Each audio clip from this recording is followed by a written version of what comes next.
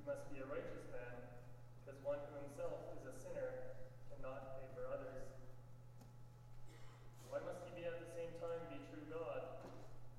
He must be true God, so that by the power of his divine nature, he might bear in his human nature the burden of God's wrath.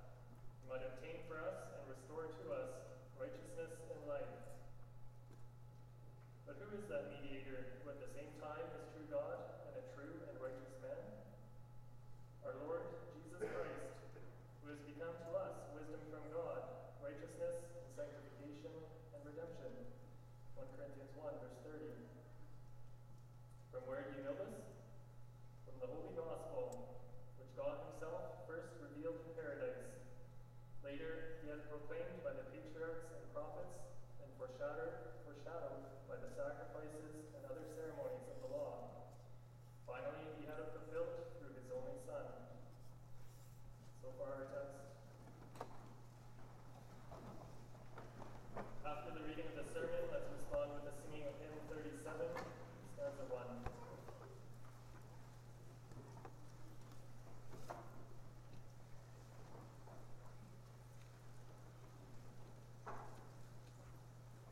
Beloved congregation of our Lord Jesus Christ, when we last dealt with the Heidelberg Catechism, Lord's Day 5, we were asking about the way of salvation. We wanted to know how we could escape God's righteous wrath and again be received into the favor of the Lord. We saw that it was not an easy way. God demands full satisfaction from man. The penalty for sin must be borne. The law of God must be fulfilled. Many people may not like this teaching concerning the way of salvation, but it is fully biblical and must be maintained. We realized that we ourselves could not go that way. There is simply no possibility that we can ever save ourselves. Our debt is too high. Our depravity is too great. And we concluded from the Bible that we can only be saved from our sins if God himself gives us a Savior, a mediator who could stand before his presence and represent us. God has to give us a mediator, otherwise we are completely lost. We ourselves cannot find such a person who will mediate between God and us. People have often tried to come up with some mediator of their own, but it was always insufficient. God must give us a mediator who is acceptable to him. That is the point at which we arrive in our catechism. Now we may joyfully confess that God has given us a mediator.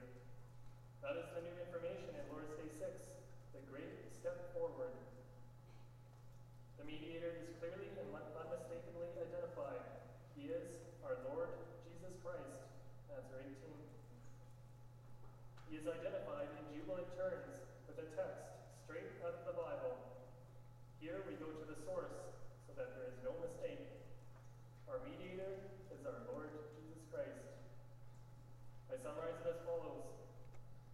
The confession concerning the only mediator, Jesus Christ, who meets all the standards of God. We'll see in the first place the perfect mediator, and in second place the promised mediator.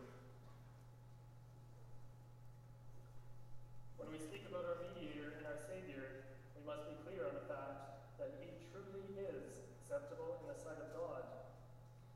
I mean, we might easily accept him as our mediator, for we are in any case quickly satisfied. But the real question is, does God accept our mediator and our Savior as legitimate and capable? Would it not be terrible for us and for our children if we followed the wrong man? To answer these questions, the first two questions and answers of this Lord's Day dig a little deeper into the divine standards which God has set for this mediator.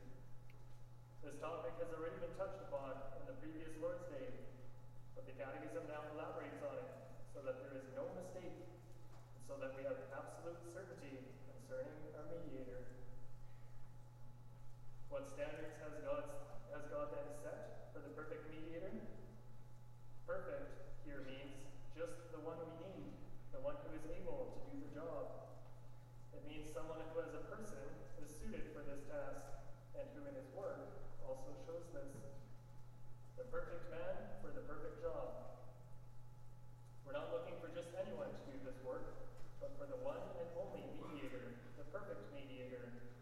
fully willing and able to do it. The Catechism first dwells on who he is, on his person. He has to be a true and righteous man. This is the first requirement for the perfect mediator. Let us begin with that requirement to be true man. If he will stand in our place before God, the mediator must be essentially one of us, with a true human body and soul. The Catechism speaks here about the same human nature. The mediator must be fully human, like Adam and all his posterity. The mediator must partake in the original human nature. There must be a real line from the first Adam to the second Adam. The mediator must also show unity with mankind, and also the progression and continuity of mankind. In short, he must be fully human. Our mediator may not be some extraterrestrial being who does not share our nature and our history and comes out of the blue to act on our behalf. Why? Because the justice of God will not allow it. The Lord God will never accept any mediator from another category.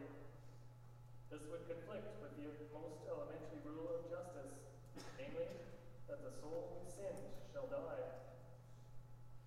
Indeed, the mediator must be a true man. How, for example, could a divine being be punished for our sins? Would God punish himself for the sins that we have committed? Or would any heavenly being be held responsible for sins that are earthly in origin? Or shall dumb animals be considered guilty for sins which intelligent man has consciously and purposely committed? You realize that this would conflict with all justice, let alone the justice of God. He must be one of us, like unto us in all things. But there is one exception to this likeness with us. He must be a righteous man, without sin. He must be out of the earth, of a physical being, but also out of the Holy Spirit, without sin or guilt, holy, dedicated to God. This too is a matter of God's justice. A sinner cannot pay for a sinner, nor can a thief atone for a thief. Well, there is no such man. All men are sinners, equally corrupt. We realize at once that for us, this requirement is a total impossibility. Besides, we also learn that the mediator must at the same time be true God. Why? Because no man can bear the burden of God's wrath against sin and survive. Every man would perish utterly in the agony of death and hell, and none would return. No man could undergo the penalty of sin, namely death and hell, and then come back to restore to others life and righteousness. To do this, the mediator must be nothing less than divine. No mere human being could bear God's ultimate wrath and survive. What the Catechism teaches is really quite breathtaking. The human nature must bear God's wrath, but the divine nature must pull it through. Otherwise, it would not survive. The perfect mediator, who is fully human, must then, by the power of his divine nature, bear and overcome the penalty of sin. The divine nature must sustain the human nature. The mediator must therefore have two natures. He must be God and man in one person, fully divine and fully human at the same time. Otherwise, he cannot perform the task of saving us from our sins. This is what the mediator must be like if he is to be acceptable to God and to measure up against his sovereign standards. The mediator must be Son of Man and Son of God at the same time. This means that he must be a unique and very special person, like us as a man, yet unlike any man. It is the message of the Bible and the confession of the Reformed churches that Jesus Christ is such a perfect mediator, the only one who is Son of God and Son of Man. The Catechism asks in question 18, but who is that mediator who is at the same time true God and true and righteous man? It is a question which has in it a hint of despair. From our side, we must say, there is no such person. But the joyous answer wisdom, our righteousness, and sanctification and redemption. It literally says in 1 Corinthians 1 verse 30 that Christ was made unto us. This expression means that he was given to us. We did not make him, or find him, or invent him, but God gave him and brought him to us. God himself gave the mediator who would measure up to his own standards. God goes very far in the work of salvation. He gives us the perfect mediator, just the man we need. It is important that at this point the Catechism gives us a direct quote from Scripture. For this is the heart of the Reformed Confession. Here we are at the source, the Word of God itself. Here we confess that in giving us Jesus Christ, God gives us everything necessary for salvation. For Scripture says that Christ is made our wisdom, our righteousness, and sanctification and redemption. He is our knowledge to salvation, our wisdom. He is the truth, the way, the life. He gives us the true understanding of life, of our sins, and of our deliverance. He is the light, and without him there is darkness. He is our righteousness and sanctification. In him we have forgiveness of sins, righteousness, and new life, sanctification. I cannot earn my salvation, and I need not earn it either, for Christ has paid for it in full. All good works that I do are only works of thankfulness through him. For the work of Christ is perfect. It is enough for all my sins. I need look only to him. This verse says that he is our redemption. It does not say that he gives us a little bit of redemption, but he is redemption. Our full salvation lies in Jesus Christ and his perfect work. There is nothing to add. What I must do is simply believe that Jesus Christ is my perfect mediator. Perfect here means exactly suited. It means perfect as a person. It means perfect in his work. This is how Jesus Christ is, given to us, so that we will find in him everything needed for salvation. The result, as Paul writes in 1 Corinthians 1 verse 30, is that no one in the church can brag about himself or herself, for in the Christian church we boast only in the Lord. Jesus Christ is the perfect mediator, in whom God's entire counsel of salvation is fulfilled. And this is vital and key information for the church. And it is also important to know that this is the way God has willed it and revealed it. The perfect mediator is also the promised mediator.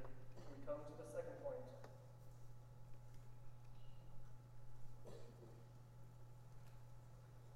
It's not without reason that the Catechism asks, from where do you know this?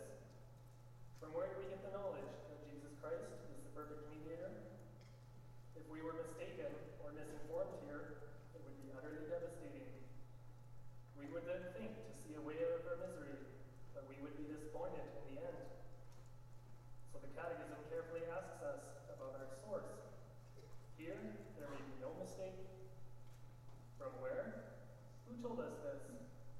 The answer is God himself. This is not a matter of our own imagination or invention. This is a matter of God's revelation. The first one who told us about the perfect mediator is God himself, and no one else. As a matter of fact, he is the one who promised this mediator to us. In answer to the question, from where do you know this? The Catechism puts it this way: from the Holy Gospel, which God himself first revealed in paradise. Note that the Catechism does not say from the Bible, but rather from the Holy Gospel, which means the message of the Bible, the good news and glad tidings contained in the Bible. This gospel is holy because it originates with God. God first revealed this gospel in paradise. It was God himself who made it known. And God caused this gospel to be recorded infallibly in the Bible, his word, from cover to cover.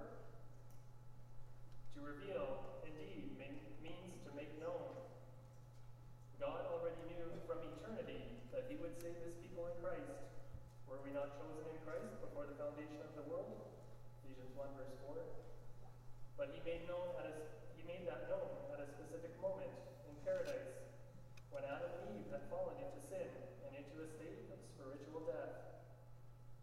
The gospel is God's answer to the need of his children. It is an expression of the Lord's boundless grace. The Belgian Confession puts it beautifully in Article 17. Our gracious God, in his marvelous wisdom and goodness, set out to seek man when he trembling fled from him. He comforted him with the promise that he would give him his Son to bruise the head of the serpent and to make man blessed. God comforts man with the promise of a Savior. It is true that at that time, the Lord did not reveal everything in its fullest detail. The first revelation was a simple promise of restoration through the Son of the woman, who would in time be born. The gospel was then given in a nutshell, so to speak, and it needed elaboration and explanation. But the basic message was there. The promise functioned from the beginning. In the course of the centuries, the Lord God added more and more information until he fulfilled the promise in his only Son. The God who gave the promise and who made the initial revelation also fulfilled the promise and finalized the completed revelation. So there was with God's people always an increasing of knowledge and a deepening of understanding. We can speak about the history of revelation, and we know that we today have more knowledge and greater riches than those who believed under the old dispensation, but we all live out of the same promise. This promise, first revealed by God, was later proclaimed by patriarchs and prophets. The gospel is something that must be preached. The message concerning the perfect Savior must be passed on from generation to generation. When the Lord God first revealed this gospel concerning the perfect mediator, he caused Adam and Eve to believe it. He also demanded that it be passed on.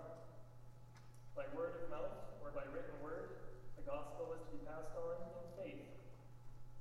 To this proclamation, God even added the ceremonies of the law, so that all God's children would live out of the promise.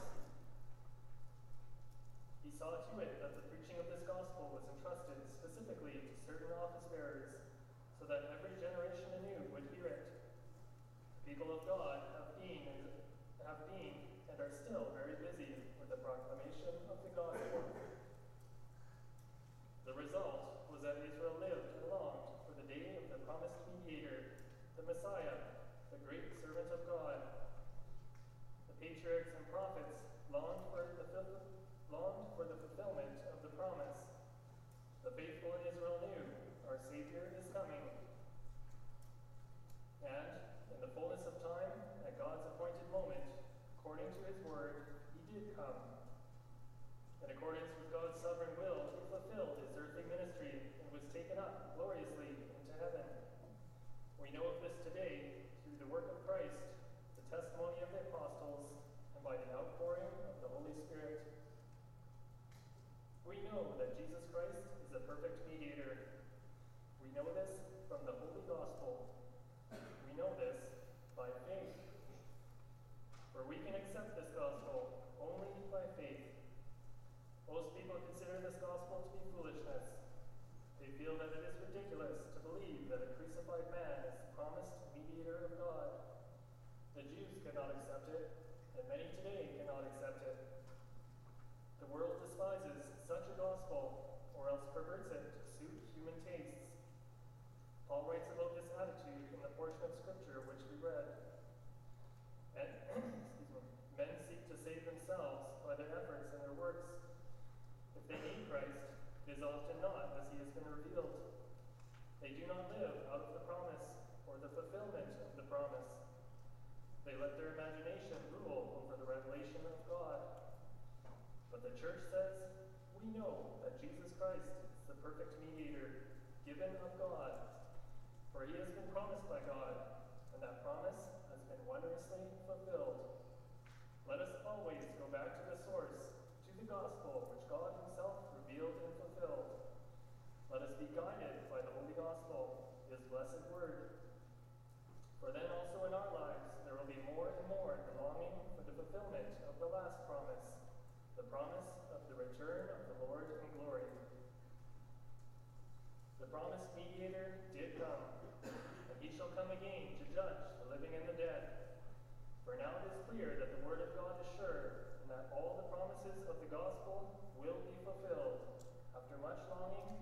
God's time.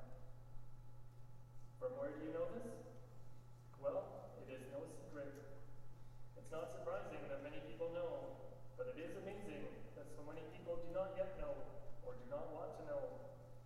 For it is known from the beginning of the world, and has become perfectly clear in the latter days, that Jesus Christ is the only mediator who meets God's standards.